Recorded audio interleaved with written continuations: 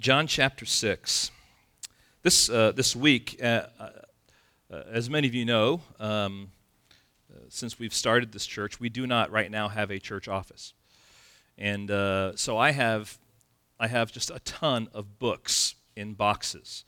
And right now they're being kept over in this kind of a shed area Steve Bright has availed for me. And every once in a while I'll grab a box and kind of rummage through it to find my box or the books that I have. It's almost like having Christmas all over again, right? Oh yeah, I remember that book. And as I was going through one of those boxes, I came across a diary that I had wrote some things in a little over 2 years ago. And it was about that time I and my family were going through considerable trial. The finality had not yet hit in that trial, but the certainty of where it was going had hit. And there were some words that I wrote down for my own encouragement, words that were shared with me by friends who were giving me counsel during that time. And I want to begin today just by sharing what was on that page, February 1st, 2010. Here's the first thing I wrote down, in quotes: "Rod, get your hands off the wheel and let me drive, God." Now, you won't find that in Scripture. That actually wasn't sent to me by God. It was sent to me by a good pastor friend of mine, Tig Vanneman in Michigan. Here's another one from another pastor friend by the name of Fred Froman. It says, "Rod, resist self-pity, fight hard against disillusionment, especially at what I'm doing. Don't listen to yourself, but speak my truth to your heart, God." And here's the last one. "Rod, behind a present frowning providence, he hides a smiling face, God." And again, that's not God, but it is someone who is now dead and buried for many years by the name of William Cooper, a great poet, wrote the song, "There is a Fountain Filled with Blood." And that comes from his song, what is it? What's it called again? Anyone remember? No. My mind's drawing a blank here. Well, his other great song, we've sung it actually here before. I can't remember it. It's not there. But just a fabulous reminder that behind what seems to be a frowning providence, you get that wonderful imagery here. God's providence at work seems to be frowning, but behind all of that, there is a smiling face of God. That God is at work even through that difficult time. And I share that with you because this has been a counsel to me afresh. God does that every once in a while, things that he stirs in up. And when you reflect over them again, it's like, wow, thank you, God, for how you sustained me with those ideas and those thoughts, which really, although not directly from God, were given to me from people who were concerned about what I was going through and wanted to counsel and guide. And those, along with God's word, have helped me to really anchor myself into what God was doing, as well as just to settle into his providence, whatever it looked like. And it really speaks a lot to our text today. This is a very familiar story.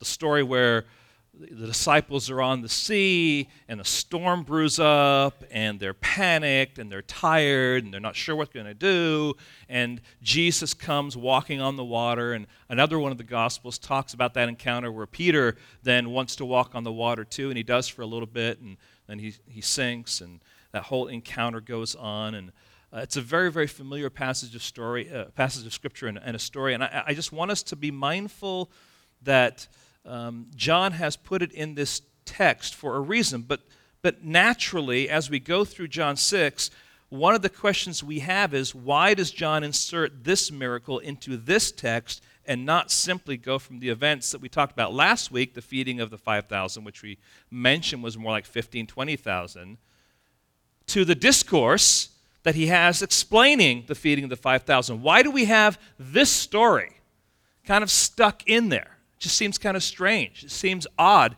that he would put it there. But we know that God has a reason. We know that it happened. That's one of the reasons. But it's also because he wants to show us something. He wants to kind of alert us to something. He wants us to see something in the unfolding of this text, in particular John 6, that is really important for us to understand. And it's significant for us to understand. And so he wants to give us that relevance. He wants to give us and show us the purpose of that particular story in the greater context of John 6. And I think maybe one way to put it is this, that this text, you might want to say, is the food that is going to be set on a plate. And that plate really is a setting that will help us understand why that food is there and what that food is there to accomplish. And as we go through John 6, there's going to be some things that we're going to put on that, some salt, some pepper, just to help us understand what is happening here. This is not just a story about a storm. John is writing this gospel for a reason, right? John 20, verse 30 and 31. Evidence, which leads to belief, which ultimately leads to life. That's the theme of the book. And so as John records this story, it is emphasizing, it is showing us, it's declaring something to us about who Jesus is, but also about, our own propensity to not exercise belief and our need of him, and in particular, as it relates to him being the bread of life. And so what we're going to do, just to begin with here, is we're going to go through John 6, and I'm just going to highlight maybe some things that are little things that we need to put on this text, so to speak. A little salt, a little pepper, maybe H1 sauce or A1 sauce. Sorry, HP sauce is what we have in England. I got them mixed up. A1 sauce, right? And just you're adding it to your food here because we want to understand what this text is all about. It's not just an isolated story that somehow is just stuck in there. There's a reason for it, because he's arguing a case, because he wants his readers to understand why and what he is saying, okay? So the first part of the fabric that I want us to see, and there's really three pieces of this fabric in John 6 that I want us to see, is the crowd. And we find that in verse 14. Notice verse 14 and 15, what it says. When the people saw the sign that he had done, they said, and by the way, that's referring back to the fish and the loaves and the feeding the 5,000. They said, "This is indeed the prophet who has come into the world." We understand who he is. Now, up to this point, are they right? The answer is yes, because Jesus ultimately, one of his offices is prophet, right? He is the fulfillment of all those prophets, so they're right. But notice what it says in verse 15. Perceiving then that they were about to come and take him by force to make him king, Jesus withdrew again to the mountain by himself. It wasn't that they wanted to lean on the fact that he was a prophet and just listen to what he had to say. They actually personally had an agenda. They wanted Jesus to be with them for a particular reason. They had seen and experienced the power of Jesus through that miracle of the fish and the loaves, and now they want to use Jesus for their own agenda. Then, if you want to jump to chapter 6 and verse 68, I want you to notice now what it says here about Judas. Again, this is still the greatest story of Jesus explaining the fish and the loaves and what it all means and the bread of life. Verse 68, Simon Peter answered him, "Lord, to whom shall we go? You have the words of eternal life, and we have believed and have come to know that you are the Holy One of God." That's quite a declaration, right? Verse 70, Jesus answered them, "Did I not choose you, the 12? And yet one of you is a devil." He spoke of Judas, the son of Simon Iscariot, for he, one of the 12, was going to betray him. You say, well, wait a second. Remember, you got to think of this from the perspective of John is writing a gospel and someone is reading this gospel. So as they're beginning the reading this gospel, there are certain things that are laid out, that are clues, that are indicators. The whole prologue is a clue and indicator of what is yet to come. He is the Word. There's darkness, there's light. Some will believe, some will not believe, right? And as the story is unfolded, we see a picture of Jesus. We see sign of who he is. We see people believing. We see some of those disciples coming together. And now, for the first time, we're like, what?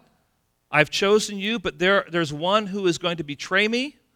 That's all part of the fabric of what's going on here, guys, okay? This is all part of what's going on in this particular context from the beginning of the miracle explained in the first part of chapter 6 to it being, declared to it being explained in the latter part of chapter 6. And we have stuck in here then the story of our present text. So there is a driving principle here, and get this, that God's divine agenda can often be under attack by a good, well-meaning agenda, and that would refer back to the crowds who wanted Jesus to come and wanted him basically to set up his kingdom and provide the daily food and the daily sustenance for the people, just like he did with the miracle of the fish and the loaves. And you also have this selfish agenda. A selfish agenda and a well-meaning agenda can both attack God's ultimate agenda. In other words, there are things that we do that are good, but may not be what God desires. And there are things that we do that are clearly evil that certainly do not accomplish and are not part of what God desires. So there is pressure from outside, from the crowd. There's also this clue that there's going to be pressure now from the inside. There's going to be something happening internally that's going to be affecting them. And isn't that true about who we are as a church? Is there not an issue of pressure from the outside, taking Jesus and conforming them to their own wishes and making him something that he is clearly not declared to be in Scripture, but it's what he's presented as? And then sometimes within the church, there's betrayals of sort when we weaken the gospel and we serve under the umbrella of the church for our own purposes, for our own agendas, and we have that clearly laid out for us in Scripture where the false prophets would do that. They would talk about Christ, but they would adjust his teaching to suit their own ends, pursuing money and pursuing power and influence, all under the guise of being a representative of God. Okay? So there's pressure on the outside, there's pressure on the inside. But the one on the outside, the crowd and their desire is a little more subtle. And I want you to think a little bit with me on some of the things that they wanted Jesus to do. They wanted him to feed the people, to heal the people, to provide financially for them. And those are all good things. Now, when they're referring back to the prophet, they're thinking back to the prophet Moses, who, when he was with the children in the wilderness, what did he do? Well, he was the mediator between God and them, and God provided food for them. For how long? 40 years. All right? Now, how many of you like barbecue ribs? Okay? Absolutely. How many of you would like barbecue ribs this afternoon? All right? And if someone wants to volunteer, well, I'll let you go now and get things ready, okay? But then what if you had barbecue ribs on Monday, and then on Tuesday, then on Wednesday, and then Thursday, and Friday, and Saturday, and Sunday? For 40 years. Barbecue ribs. Now, we might be walking around, like this, right? The point is, God did provide. He provided in abundance, and they were never at a place where they needed food because God sustained them during that time in the wilderness. And so when they're thinking about this prophet coming, this one from Deuteronomy 18 coming, they're thinking that Jesus now is coming, and he's going to be that prophet. He is going to provide satisfaction for the people, to keep their bellies full, to provide for their particular needs, their health needs. And the reality is Jesus came, and what was he doing with these people? He was healing them. He saw them as sheep without a shepherd, and he had compassion on them. He's teaching them. All these things are taking place while he's ministering to them. And all of that, friends, all of that is good stuff. But get this also, it would be easy then when this crowd comes to Jesus and they want to make him king. Notice it says he perceived that. He could see into their heart. He knew what they were trying to do. And we got to step back and remember that Jesus is the God-man. And so he experienced, might want to say, temptation that would be human temptation, just like we experience. Now, he never gave in to it. But he always felt that same temptation and pressure. And here's 20,000 people gathered around him thinking to themselves, we want you to be our king. Did he have the power to make that happen? Does he have the leadership skills to make that happen? Absolutely. Does he have the compassion for those people whom he loved to make that happen? The answer is yes. But listen, he knew that his agenda was far greater than their agenda. They wanted an earthly king. They wanted earthly and belly satisfaction. They wanted physical healing. Jesus, if he had given in to that temptation, which we know he never could or would because he's God, but you understand the temptation was there. If he had given into that temptation, he may have provided for them the satisfaction of their bellies being filled and their bodies healed, but it would still only be a temporary satisfaction. And the history of Israel is a history of God providing temporary satisfaction, temporary salvation, temporary provision through all the prophets, through all the ways in which God worked, through all the sacrifices. They were always temporary, and always looking forward to that one who ultimately would be in that place, who would provide total and complete and permanent and eternal satisfaction. And he would feed not just the belly, but he would feed the soul. He would heal the sinfulness of mankind by the sacrifice on the cross. His agenda was far greater than simply providing immediate temporal satisfaction. And so what we're told here is that Jesus withdraws, he retreats to a quiet place. He does that a lot. You don't want to read too much into this, but knowing that he was also human at this point in time, during that time we find him communing with God, right? Communing with his Father, you might want to say. We find him also just thinking through things. We find him, I think, fighting the fight of this agenda in his humanity to bring glory to God. That's what he was doing in the garden. He's fighting through, not my will, but thine be done. So he's fighting through all that. And I think that's an honest perspective of what Jesus in his God-man situation was doing throughout his ministry. And here we see it on display. He withdraws. They want him to be king, but he withdraws. He steps away. The disciples don't go with him. He is going off by himself for that time to be in a quiet place. And friend, there's a subtle distortion of the gospel that we've got to be careful of. And hear this. When we substitute good deeds for the gospel, men are still in their sins and without hope. Let me ask you a question. Is it a good thing to provide a meal for someone?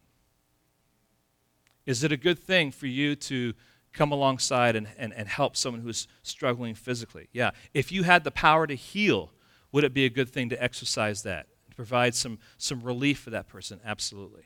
Those aren't bad things, but they are not, from Jesus' perspective, because of who he is, the ultimate thing.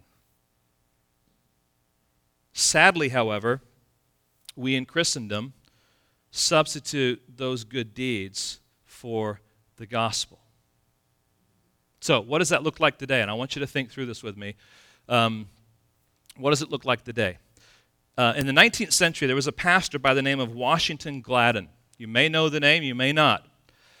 He pastored in Columbus, Ohio, and he looked at the implications of the Industrial Revolution on his community locally, as well as all the communities, in particular in the United States, and he was also thinking about in Europe. And what he saw was the unequal distribution of wealth, growing slums, disease, and all-around devastation. Gladden was an evangelical pastor who loved people. He loved his people. He had a big heart, and the plight of man and the circumstances that he saw weighed heavy on his heart. But he also had a bent in philosophy that was the rage at that point in time to find the real Jesus in the Word of God.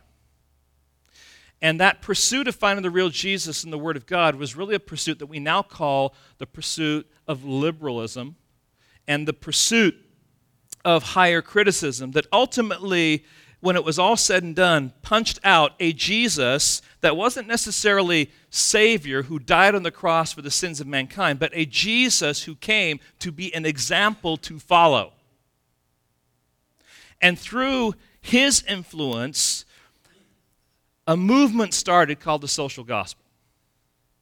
And the social gospel basically believed that Jesus came preaching the kingdom of God. And the kingdom of God to them was where poverty would be eradicated, where disease would come to an end, where hunger would be alleviated. They would say that God has called the church, hear this, to usher in the kingdom of God. They believed that society would change through loving one another, educating society, bringing equality to a society. The goal was to usher in an earthly utopia of sorts that they believed would be heaven, would be that kingdom, where love for one another would be present, where compassion for one another would be evident, where suffering would be distant. Now, there's a lot of good stuff in there.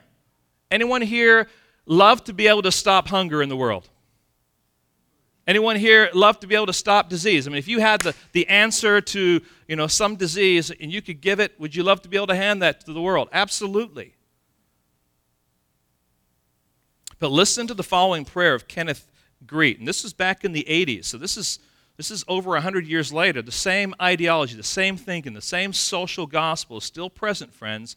It is actively at work, especially in the mainline denominations that have abandoned the gospel. Here's what he said, praying at St. Paul's Cathedral in London. He says this, "Help us to identify the common enemy of all mankind and to work together for the eradication of poverty, hunger, and disease." His view of the church's role and function is to eradicate poverty, hunger, and disease. It's a social gospel, pursuing social ends. Now, friends, it's subtle, because if you say, hey, I don't believe in the social gospel, does that mean that you don't care about people's hunger? You don't care about people's disease? Absolutely not, but that's how it's perceived. So you don't care about people. No, I care about people like Jesus cares about people. And Jesus cares about people so much that he withdrew. He cares about people so much that he knew there was a greater agenda. Did he provide satisfaction for that particular need of a meal? Absolutely. Did he provide healing for people who were struggling in their physical ailments? Absolutely. But he didn't do it everywhere and all the time, because there was a greater agenda at work, something far more important than temporary physical satisfaction. Friends, what we just read about, the social gospel, is not what the New Testament teaches. It's not the gospel. It's a substitute. It's insufficient. It's empty. But hear this, it is rebounding today. Even under the umbrella of Christianity, there is a move toward caring for the poor, caring for those who are, homeless in the streets and that kind of stuff. And that's good. But when it replaces the gospel, we have a problem. When it becomes absolutely necessary as part of the gospel, it is a problem. It is natural for those who are followers of Christ to ultimately have emotions that would be compassion, right? Caring for those things flows out of someone who is walking with God, who says, if there's something I can do, I want to do that here. It is not the replacement, though, of the gospel. It is not the gospel. Anyone here, was the last time you've been to the YMCA? Young Men's what? Christian Association. I don't think if you went to the YMCA today that someone would stop and say, listen, hey, before you go and play basketball, can I share the gospel with you? It's just become a building that is a social organization to help people, to provide activity. It's abandoned the gospel. The gospel isn't there. And friends, it is sad when organizations start out well with good purposes, but ultimately the social agenda basically eclipses the gospel. And we've got to be careful that in our desire to help people, to meet people, to encourage people, that we don't abandon the gospel because of the temporal satisfaction that they need. And you say, well, how does this all fit in here? It fits in because this is what the crowd was after. They wanted this temporary satisfaction. And they were pressuring Jesus to provide that for them, thinking that's the answer. Overthrow Rome. Be the king here. Provide. Satisfy. And ultimately, that would happen, but in a completely different way. Isn't it interesting, though, that some of those same attitudes of the social gospel are part of our humanistic society today? Listen to the politics, right? That's all part of the fabric of our society, and friends, we've got to be careful that we are not drifting away when we need to be focusing on the gospel. Listen, can you imagine the words of Paul saying, "This is a faithful saying and worthy of all acceptance, that Christ Jesus came to this world to save men from their social economic crisis." Or to save men, or he came into the world to end poverty, hunger, and disease. No, he says, Jesus Christ came to this world to save sinners, of whom I am chief. Now, that brings us to this last thing. I'm sorry, I didn't put this up there. All right, that's the quote. I'll put it up there at the end if you wanted to copy it down. The last thing is the words of Christ. So we're still talking about what's some of the fabric that kind of speaks to this context. The words of Christ. As you go through this book, one of the first things that stands out to us, if you look at the second bullet there, is Jesus knew what he would do. What does that tell us? That's in the story of the fish and the loaves. He asked them, "Hey, what are you going to do?" But he already knew what he was going to do. That tells us and tells the reader that now we see Jesus as being sovereign in the affairs, right? So any story that we come to now, we have this as a backdrop. He knew what he was going to do. He knows what he is going to do. As he's asking the disciples to do something, as he's faced with a challenge, he already knows what he's going to do. And the discovery for us is, what is he going to do? And how is he going to do it? Then there's this explanation about the fact that the purpose of his miracle, the sign, the loaves and the fishes, was for him to declare himself as being the bread of life. Some will receive him, some will reject him. That's all part of the fabric of what's going on here. So now with this background, let's enter this story. And I'm going to put it this way. If you weren't here last week, the message title was Basket Cases, and that really represented the disciples. And just looking at those 12 baskets that were there.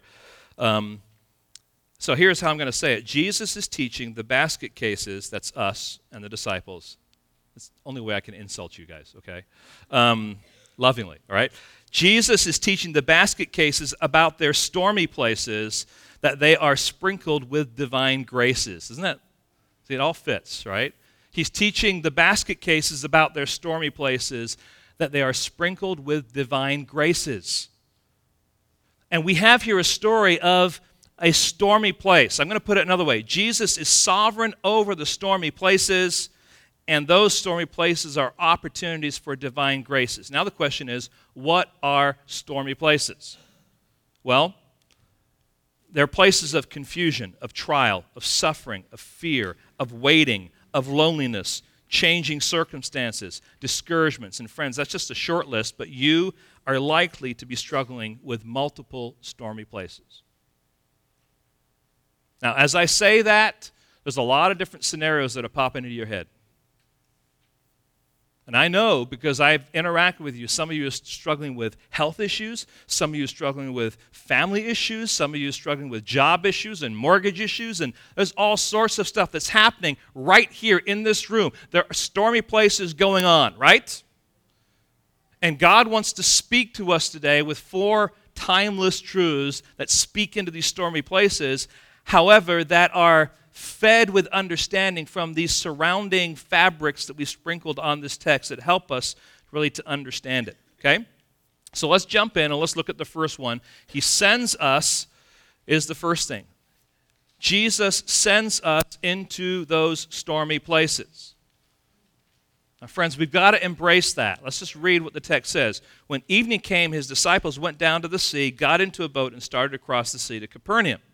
Now, all 4 of the Gospels talk about this story. You go to the book of Mark, here's how he puts it. He says, Jesus made them get into the boat. That word is compelled them. They didn't have a choice. As master, he's saying, no, listen, get out of here. Get in the boat and go. So we find out he did that before he went off into the mountain to pray. He forces them to get into the boat. Now, you've got to think through what's going on here. Think about what the disciples have been experiencing. They just had a day of incredible power demonstrated to them. Jesus takes this minuscule fish and loaves and he feeds all these people, and there's just baskets full left over. Now, probably the people, 20,000 people, are sitting there thinking, oh, this is, that's kind of cool, no big deal. No, it was an incredible day. So they just had, this is almost like the high of spiritual activity. Just an incredible event took place. And sometimes when those events take place, you just want to stay in it. You want to enjoy it. You want to celebrate. You want to talk about it. Well, not only that, they were his disciples. Yeah, well, me and Jesus been hanging out for a few weeks right now. I'm in the inner circle. I was helping hand out the fish and the loaves, just so you know that. And so I mean, you don't know. It doesn't tell us in the text, but you wonder what was going on during that time. But I think this is where we allow ourselves to take the fabric of what's going on to help us understand what some of the reasons why Jesus is sending them into these stormy places. Now, these stormy places, first of all, are divinely ordained. When he sends us into these stormy places, when he compels them to get in, he has a reason, he has a purpose, he knows what he's doing. Behind all of that, now listen, someone else may have been the reason why you're in the storm, or it may have been something completely out of control, like, you get a flat tire. It's no one's fault in particular, it just happens. But understand, whether it's a person or whether it's no one's fault, behind that is God accomplishing his purposes. Okay? So we must understand he's doing that for his own redemptive purpose, also for what he is doing in your life. So now the question for us is this: why is God sending us, compelling us into the stormy places? You might be thinking to yourself, as you look at your stormy place, God, why are you sending me into this place? Why now? I was doing fine. I really didn't need this. This new journey you have me on is too painful. I mean, can you imagine the disciples like, well, why are we I don't want to get in the boat. I'm enjoying my time here. Now, sometimes God says, no, you go. And you jump into it, and sometimes you jump into it because someone else has done something, and you're all right, I'm on this journey now. Here's where it is. You don't like it. You're arguing with God. You're questioning God. You're having this kind of discussion with him. Friends, it's normal. It's natural for us to do that. Now, I just want to think through some of the arenas where this might be true in us. Some of you who have been visiting for a while, who have come here, have shared heartache, struggle at maybe the place that you've been and what it is that you're trying to find in a church. And you're coming with that heartache, and you're full of questions. Not in a sense questions about our church, but you're having questions about, God, what are you doing? Where are you leading? How are you directing? There may be confusion about, what happened at that previous place and what's been happening in my life and how did I get to this place. And sometimes there's simply a desire for guidance or for a place just to rest and that kind of stuff. And friends, God does that. He sends us into a boat and says, go. And you're kind of saying, why and what's going on? That's part of it. Sometimes those stormy places could be the fact that you've lost a job, or maybe you know that you're going to lose it soon, or you potentially could, or it could be the fact that you're losing your home, you've lost your home, or you're fighting to keep your home, and you're just struggling through all that. It could be the sicknesses that you're experiencing, the disease that you have, some physical pain, some other kind of suffering. It could be relationships, parents with children. It could be a boyfriend or girlfriend trying to sort out what it means to honor God and what that looks like. It could be marriages that are in maintenance mode rather than actually surviving, they're surviving rather than thriving. It's in those stormy places that God wants to send us. Now the question is why, and I have three things for you. Number one, the first thing is to protect us. It may not be the reason why, but it could be the reason why. You have to ask yourself, what is God protecting me from? What is God protecting the disciples from? Okay, now, you step back, and you see how some of the fabric fits in here. I think the disciples are being protected because of all this incredible experience from the influence of that crowd. It could be physically, first of all.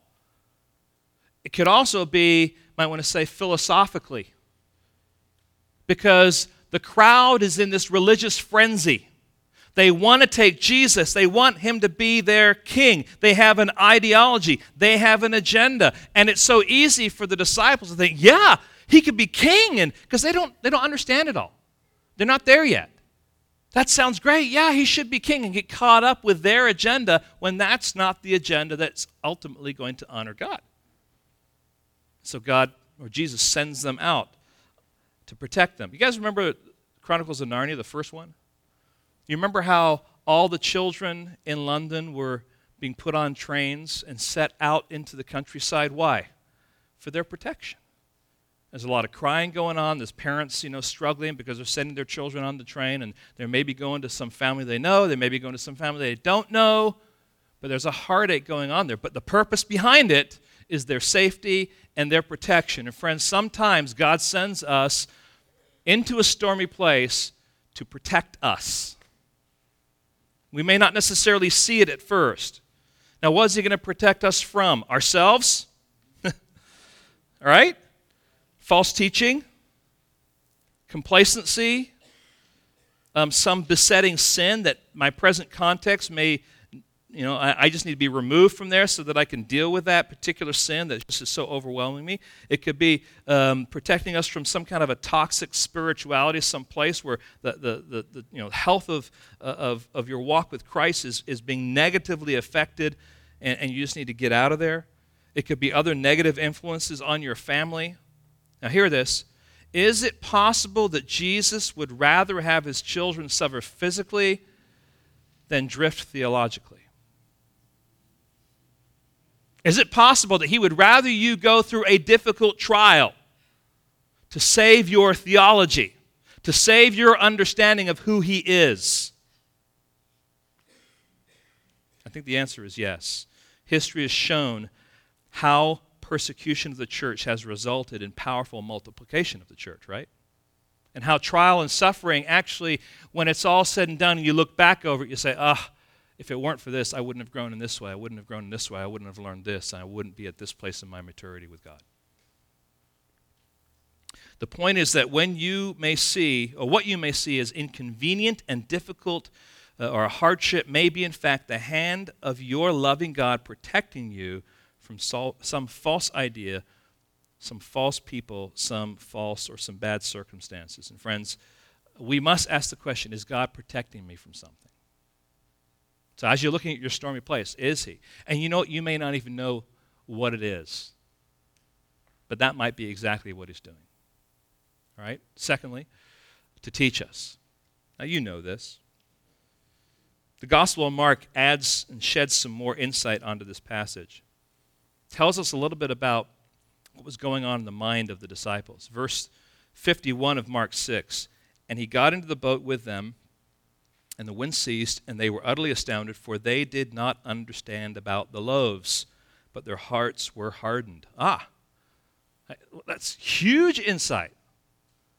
The disciples did not comprehend the significance of what was going on with the miracle that Jesus performed.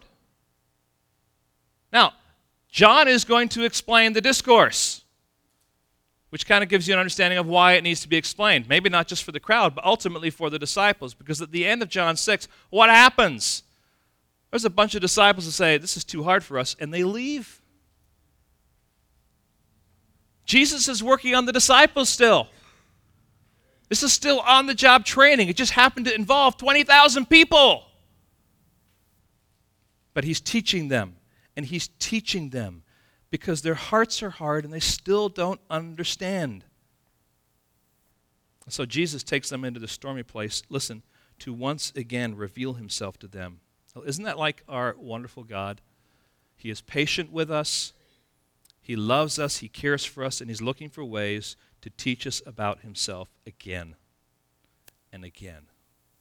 Now, we might just see the storm, but Jesus is saying, I want you to see me in the storm. And from your stormy place,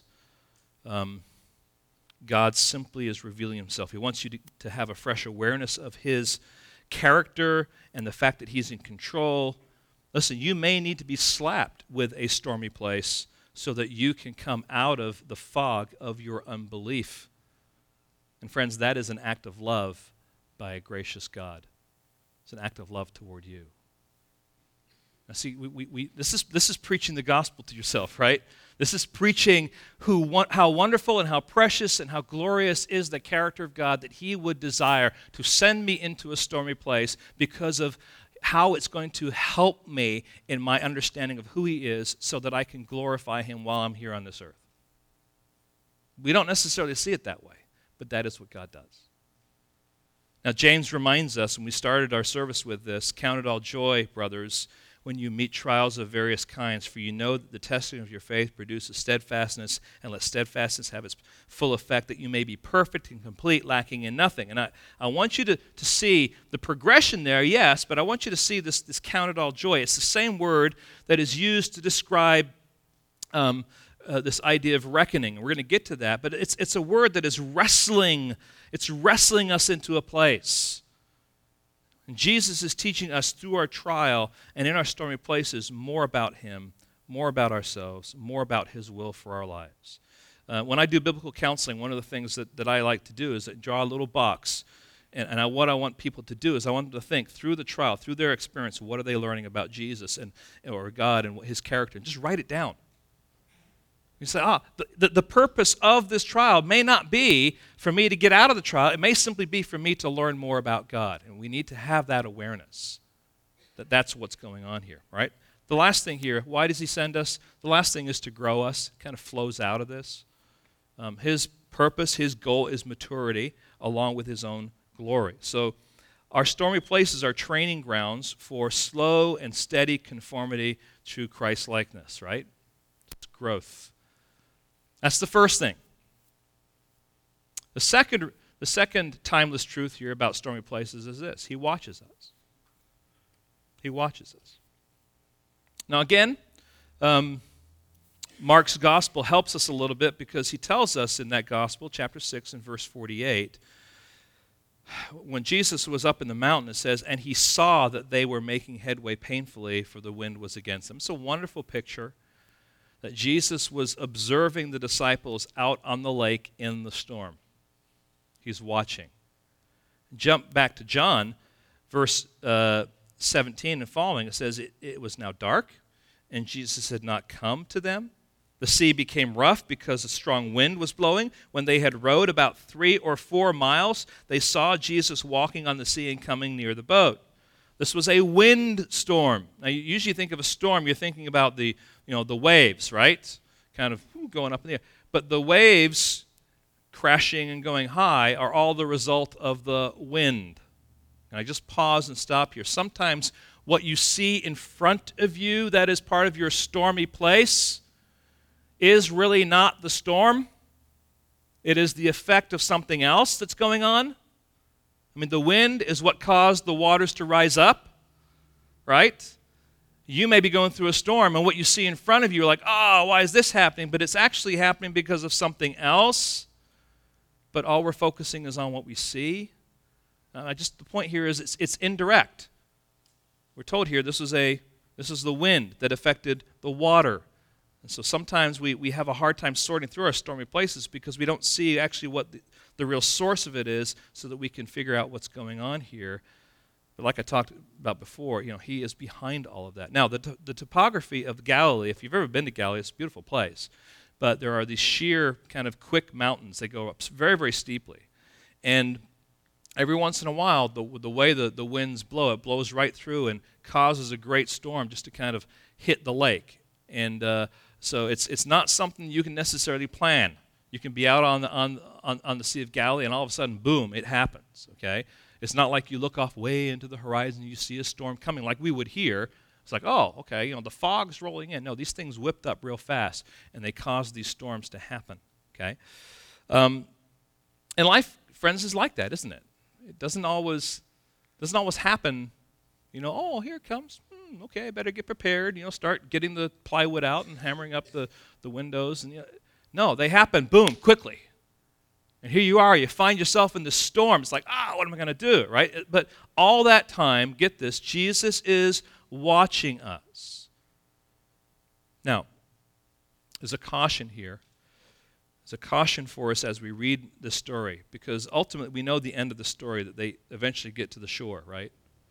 And we can read this story and think, okay, so Jesus then is going to bring an end to my stormy place. Not necessarily true. At least not here on this earth. Your stormy place ultimately will end when you stand in the presence of God. Okay?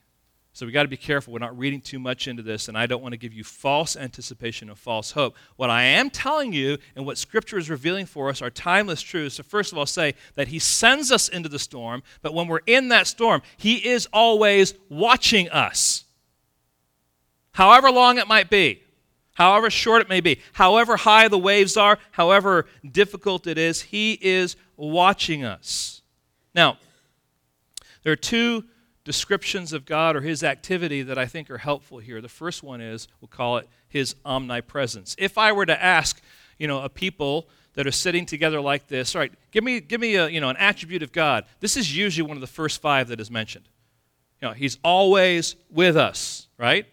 Talking about His omnipresence. He's everywhere. He's just, wherever you go, that's where He is. And friends, that is a comfort to us. In fact, it's part of the fabric of His love to say that He will never leave us, He'll not forsake us, He'll be with us to the end of the age. We love this attribute of God, right?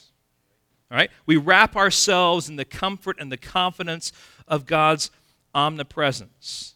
But at times I wonder if our understanding of God's omnipresence is almost kind of from Star Wars. It's like, may the Force be with you, right? As if God's omnipresence is a distant reality. And that's why it's important to understand this too, and that is the reality of God's immanence, His immanence. Let me kind of paint the picture this way. Let's just say you take your kids to a park, or maybe you go swimming, and you're the parent, you're there.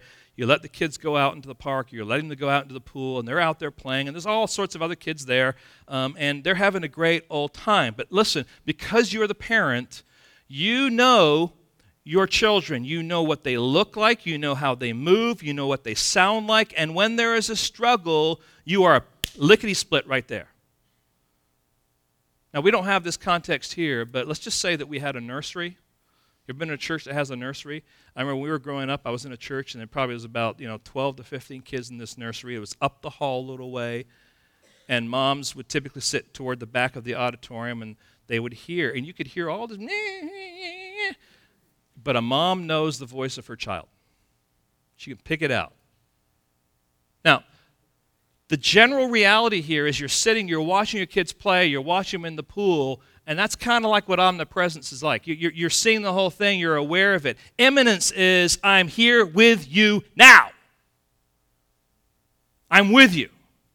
I haven't left you. I haven't abandoned you. You are here now. And that's fleshed out in Scripture. Adam tried to hide from the presence of God. It wasn't like, I'm trying to hide from His general presence. No, he just didn't. He was trying to hide from Him physically being there. Somehow they communed in the garden there. David, Psalm 139, verses 7 and following, listen to what he says. Where shall I go from your spirit? Where shall I flee from your presence? If I ascend to heaven, you are there. If I make my bed in Sheol, you are there. If I take the wings of the morning and dwell in the uttermost parts of the sea, even there your hand shall lead me, and your right hand shall hold me. Lead me, hold me. It's not just His omnipresence, it's His immanence with Him specifically, guiding, directing, helping. Paul tells us in a sermon in Acts 17, here's what he says as he's speaking to his audience, that they should seek God and perhaps feel their way toward Him and find Him, yet He is actually not far from each one of us. Well, we know He is omnipresent, but specifically He is there, near us. We're told that we are sparrows. We're like the hairs on the head. He watches us, He knows us, and He is with us. And hear this. And oftentimes when we pray, Lord, be with us today. Does that mean we don't believe in God's omnipresence? No. Now, it could be we just habitually say that, Lord, thank you for this food, Well, it might just be habitual, right? Lord, be with us this day. It's kind of like the beginning of your prayer. But you can pray. And I've actually kind of had my eyes open a little bit to this. That it's good actually to pray, Lord, be with us when you're talking about, Lord, we understand the context of your omnipresence, but Lord, we want your immanence. We want you here with us now. Okay? It's not saying you're denying his omnipresence. It's saying that you want that intimate reality of his presence and his activity in your life right now to be bearing on what you are doing. So friends, it's a good thing because you want to be walking with him. You want to be talking with him. You want him to be guiding you. So this omnipresence is a theological backdrop. His immanence is a special reality we long for in the context of what he is doing and in the storms of life. And he is watching us. So how does he watch us? He watches us by his omnipresence. He also watches us by being there right with us. And you're flopping in the water in that pool, and he sees your hands, he sees your activity, he hears your screams, and boom, he is there. He's not just watching from a distance. So, Jesus sends us into the stormy places. He watches us in the stormy places, but watching is not distant, cold, and detached, because along with the watching, there comes also his help. Okay? He helps us. Now let me ask you this question. What have you learned from previous stormy places that God has brought you into? What have you learned? What has he taught you? What's really interesting about John's gospel is that he doesn't record all the same things that the other gospels record. In fact, there's a huge chunk that he does not include.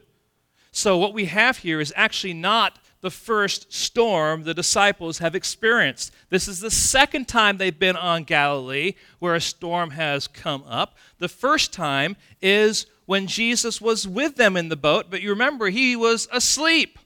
And the storm is raging, and they're freaking out, they're afraid, they're panicked, and they're panicked and afraid of the storm.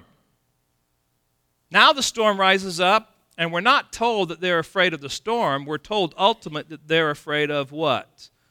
They're afraid of Jesus, who they think is a ghost. You know, I just asked the question, have they learned anything from their previous experience? Likely, they're not concerned about the storm. They've experienced God at work in that storm.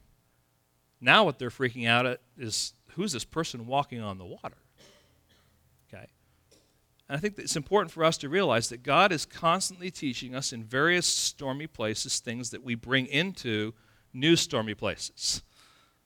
All right? He wants us to be growing in that sense. Now, let's read verse 19 and following. When they had rowed about 3 or 4 miles, if you just want to experience this, go up to Lake Chabot, rent a rowboat, and row. You may not go in a straight line. And if the wind is blowing, you may not be going anywhere near straight. You may just be going in circles, all right? This is hard work. It's miles. We're told, because of some of the data we have in the other Gospels, that they were probably in there at least 6 hours, and it's dark. It's in the middle of a storm. All right? Hey, let's just all go do that. Let's just all experience what they've experienced. This is not fun. This stormy place was dangerous. It was difficult. And I'm sure that they were disillusioned through the whole thing. All right? But, verse 20, it says, they saw Jesus walking on the sea and coming near the boat, and they were frightened. But he said to them, "It is I, do not be afraid." This idea of walking, it's a word that actually literally, the idea is gliding. So it's not Jesus kind of like stomping on the water, you know. I'm coming, hey guys, I'm coming to the boat, you know, boom, boom, boom, right? It's more like he's just gliding on the surface. Boom, boom, boom, boom. And it says he came near. In fact, the other gospel says, and he was going to pass by. So it's like he's gliding. Now, I don't know about you, but if you're out in a boat in the middle of the night and you see someone just kind of sliding all over the place, all right, you're probably not going to say, oh, look, they've arrived. No, you understand there's something unusual going on here. Not just that they're on the water, but this is really, really unusual. And Jesus then gives them some words of comfort.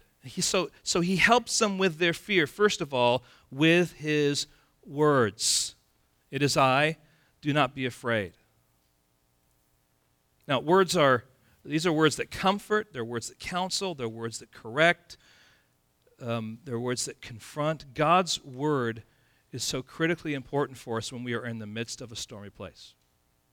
I cannot emphasize that enough. It is so important to be listening to God's word when you are in the stormy place. It is normal to question. It is normal to be confused. It is normal to have emotions that are bouncing around from anger to despair to despondency to uncertainty, all that kind of stuff. It's normal for your flesh to flourish during those times. And we need the word of God to speak into our hearts and conform us to his will. And sadly, as I've interacted with lots of people, it is often God's word that is neglected when they need them the most. Hear this, our emptiness, our numbness, our frustration, our anger at God can callous our heart and shield us away from the precious salve of his glorious word. I mean, I've talked with people and they've just gone through this incredible tragedy and I say, are you opening the word? And they say, I can't. I don't want to. I'm angry with God. And I understand it. I understand those emotions. Those are real emotions. So, friends, it's important for us to fight through those feelings of unbelief, but we must determine to do that now before, I say, the storm is raging. To determine that I am going to go to God's word. It's going to be part of the fabric of what I need during that time. The word of God needs to be central. The word of God needs to come to bear during that time. If you and I do not determine to do that now, it's likely that we won't have the resolve then because we'll be so emotional. Friends, we've got to bring God's word to bear. So, why is this important? Because God chooses to bring us comfort and guidance through his word, not subjective, mystical encounters. And in those times of struggle, we often want to feel better, and so we tend to replace God's counsel through his words with feelings of help for instant gratification rather than feelings that come as a result of feeding on God's word and knowing that he's sovereign, that knowing he has a purpose that gives us perspective and confidence and endurance for what we have before us. And friends, it's so important that we plan purposefully to have God's word as part of that fabric. It's God's word understood and applied that bring feelings of comfort and joy. And this is why we go back to James 1 when it says, count it all joy. It's that same word that is used, that Paul uses when he says, reckon yourselves dead to sin and alive to Christ. That word reckon is a term that is used to describe accounting. You're posting something to a particular account. So it's like James is saying, listen, when you're in this trial, count it all joy. So you have this trial, you have this stormy place, and you're saying, count it all joy. And you're like, oh, I don't want to put it in the joy category, but I'm going to fight it over here, and I'm going to put it there. And I've got to put it there. And when I fight and I put it there, what does he say? It produces steadfastness. And steadfastness produces hope.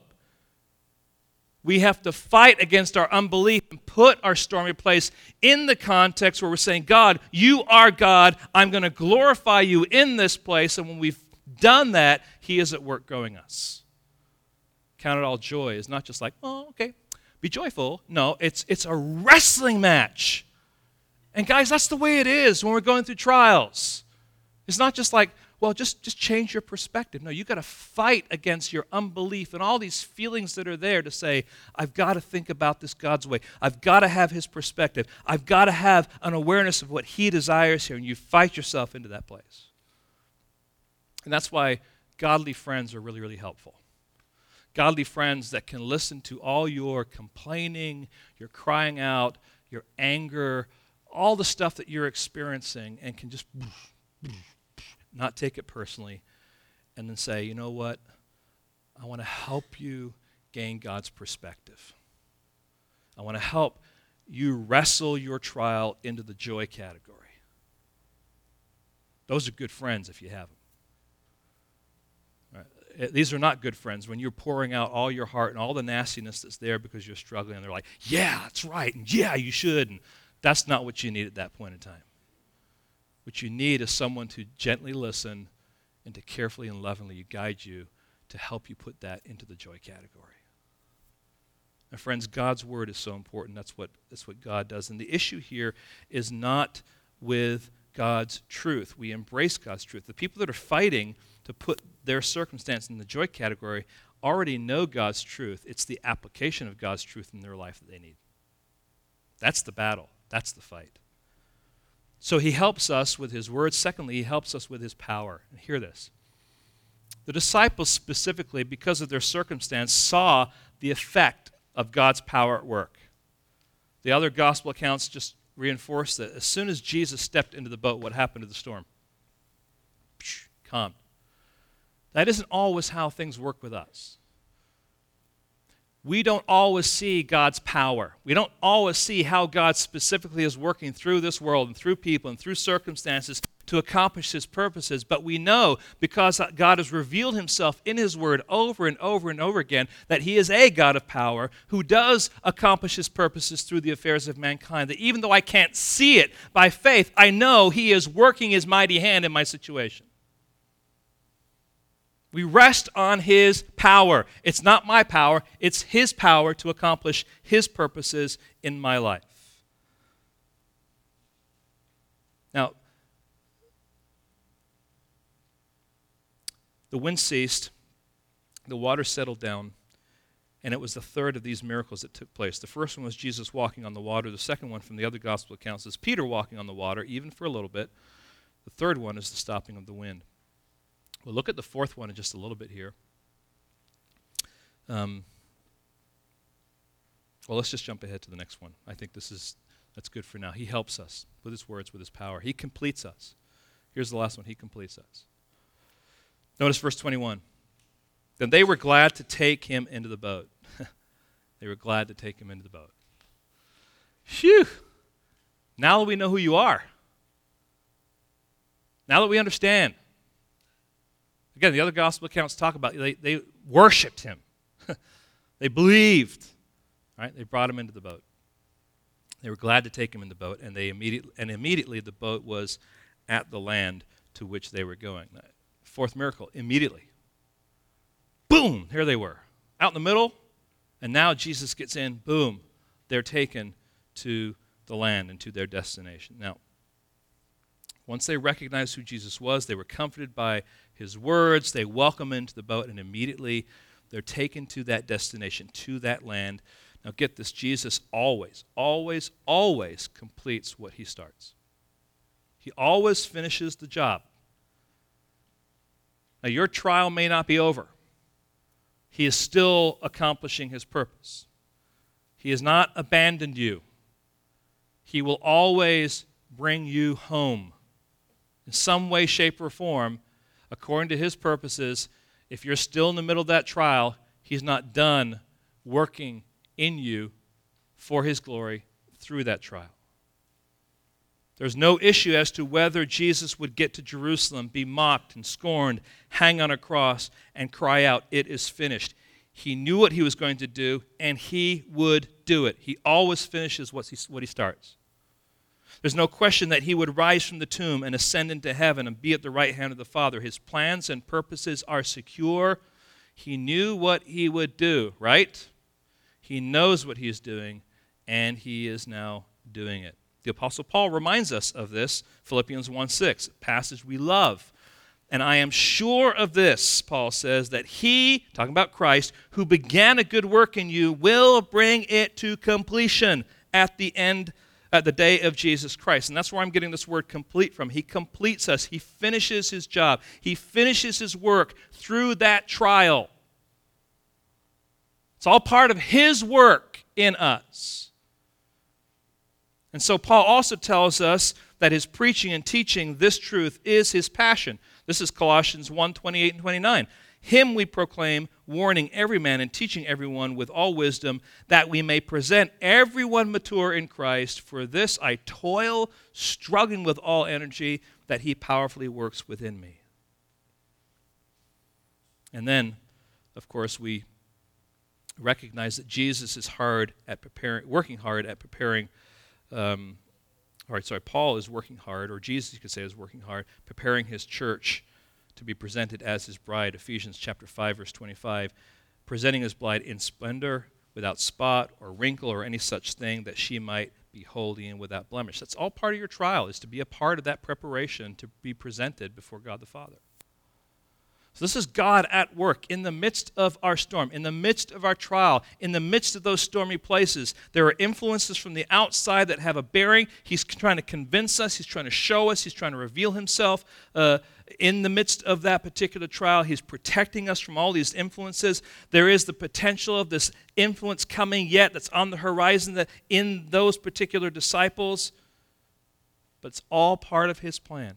And so the point ultimately here in this last one he completes us is this, that the stormy place is not the end, but Jesus ultimately is able to bring us home. He isn't without any ability to do that. He totally is in control, and he is going to finish the job when he is ready to finish the job in you.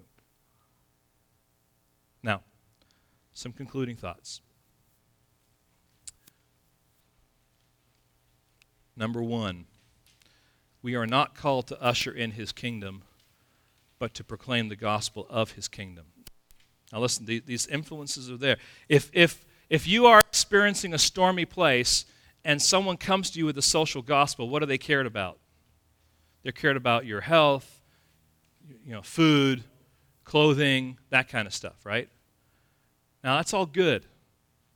But God has not called us ultimately to give a gospel of ushering in the kingdom. We don't usher in the kingdom. The church does not somehow create this wonderful utopia. Jesus does. It's called him coming to this earth and setting up his kingdom and his reign on the earth. That is the New Jerusalem. That is the new era. Our job is to proclaim the kingdom that is the gospel about the kingdom.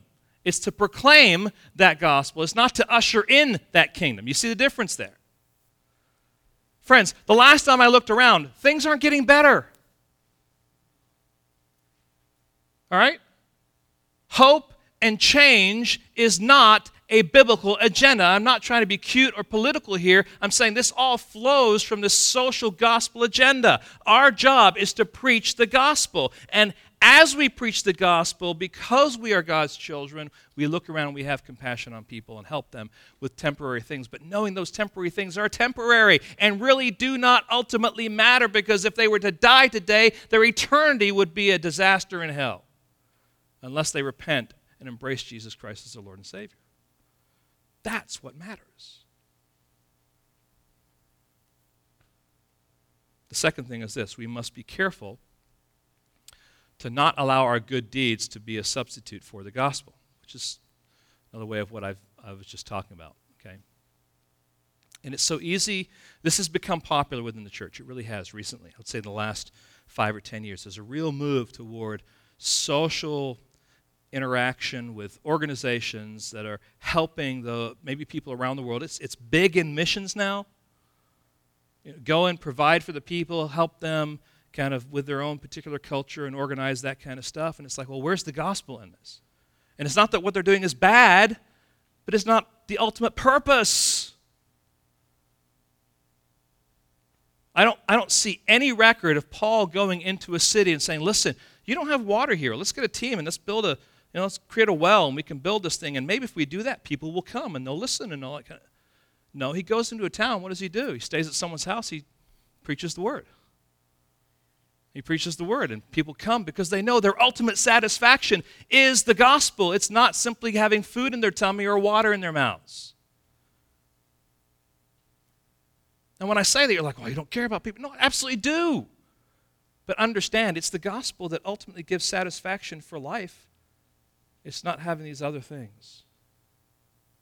The third thing then is we are to embrace the stormy places with joy, knowing that in them and through them, he is working his purpose for his glory and our ultimate good. You should be asking questions like, God, what are you teaching me? How are you protecting me? How are you conforming me to your will? How are you choosing to use me? What's funny here is that this particular story from the Gospel of Mark is a passage that I preached on a lot a couple of years ago during a season where I was not pastoring anywhere. I was filling pulpits, and my family would go with me. And if I asked my son Gavin or my daughter Deanna or Adam to come and to preach that message, they could. But it seems to resonate. And let me just finish this up just with the three main points from that, but I think it kind of puts things in perspective. God wants us to get in the boat. It's an issue of obedience, isn't it? If he's compelling us to get in, or we find ourselves in the midst of the storm, guess what? God wants you there. That's a hard wrestling match to go through, but you are there because of his purposes. He's doing something in you. Secondly, stay in the boat. Stay in the boat as long as he wants you to be in the boat. Don't abandon ship. Don't try and find some quick fix, some quick relief, some quick way to get out, fooling yourself into thinking that's the solution when it's not. God wants you to go through it. Now, the business world would say, guess what? Find some way to get around this problem, right? That's an astute business person. Pretend the problem doesn't exist, get around it, avoid it. God's way doesn't work that way. You have a trial, he wants you to go through it. And as you go through it, he grows, he strengthens, he does all the things he wants to do. The final thing is then get out of the boat. Ultimately, when you get to the destination, there's more stuff for you to be doing for his glory. It may be another stormy place. I know, I want to leave you with some encouragement, right? Hey guys, we're living in a sin-cursed world. This is not our home. This is temporary. We are ambassadors. We're sojourners. We have yet an inheritance prepared for us. And so we have that perspective so that when things happen in this world, we say, God, you are doing this for your redemptive purpose, for your glory, and my good is part of that. Thank you, Lord, for using me and for loving me in such a way that you would choose to glorify yourself through what I'm going through. Because I am confident, I am certain that to be absent from the body is to be present with the Lord, that there is yet a hope for me. Now, friends, you're going through a stormy place, I'm sure. These four principles are timeless. He sends us, he watches us, he helps us, and he is completing us through all of that. I'm just going to encourage you just to take time by yourself and just to let that settle and allow God to do his work in your life. Lord, help us today as we contemplate, Lord, the implications of what we've looked at today. Oh, the disciples struggled. The disciples tried to figure out what was going on, but Lord, you were always at work, always aware, always purposeful, always there to help, always conforming us, Lord, to your purposes. Thank you, Lord, for not abandoning us. And it's hard, Lord, to even say thank you, Lord, for the trial. But, Lord, when we know that you're the one who establishes it, who works through it, Lord, we only want what is best for your glory. So, Lord, give us a right perspective. Forgive us, Lord, of our sinful wanderings. Help us, Lord, to embrace you and get perspective and understanding. And, Lord, help us to know what to do in those times so that we can glorify you. We ask this in your name. Amen.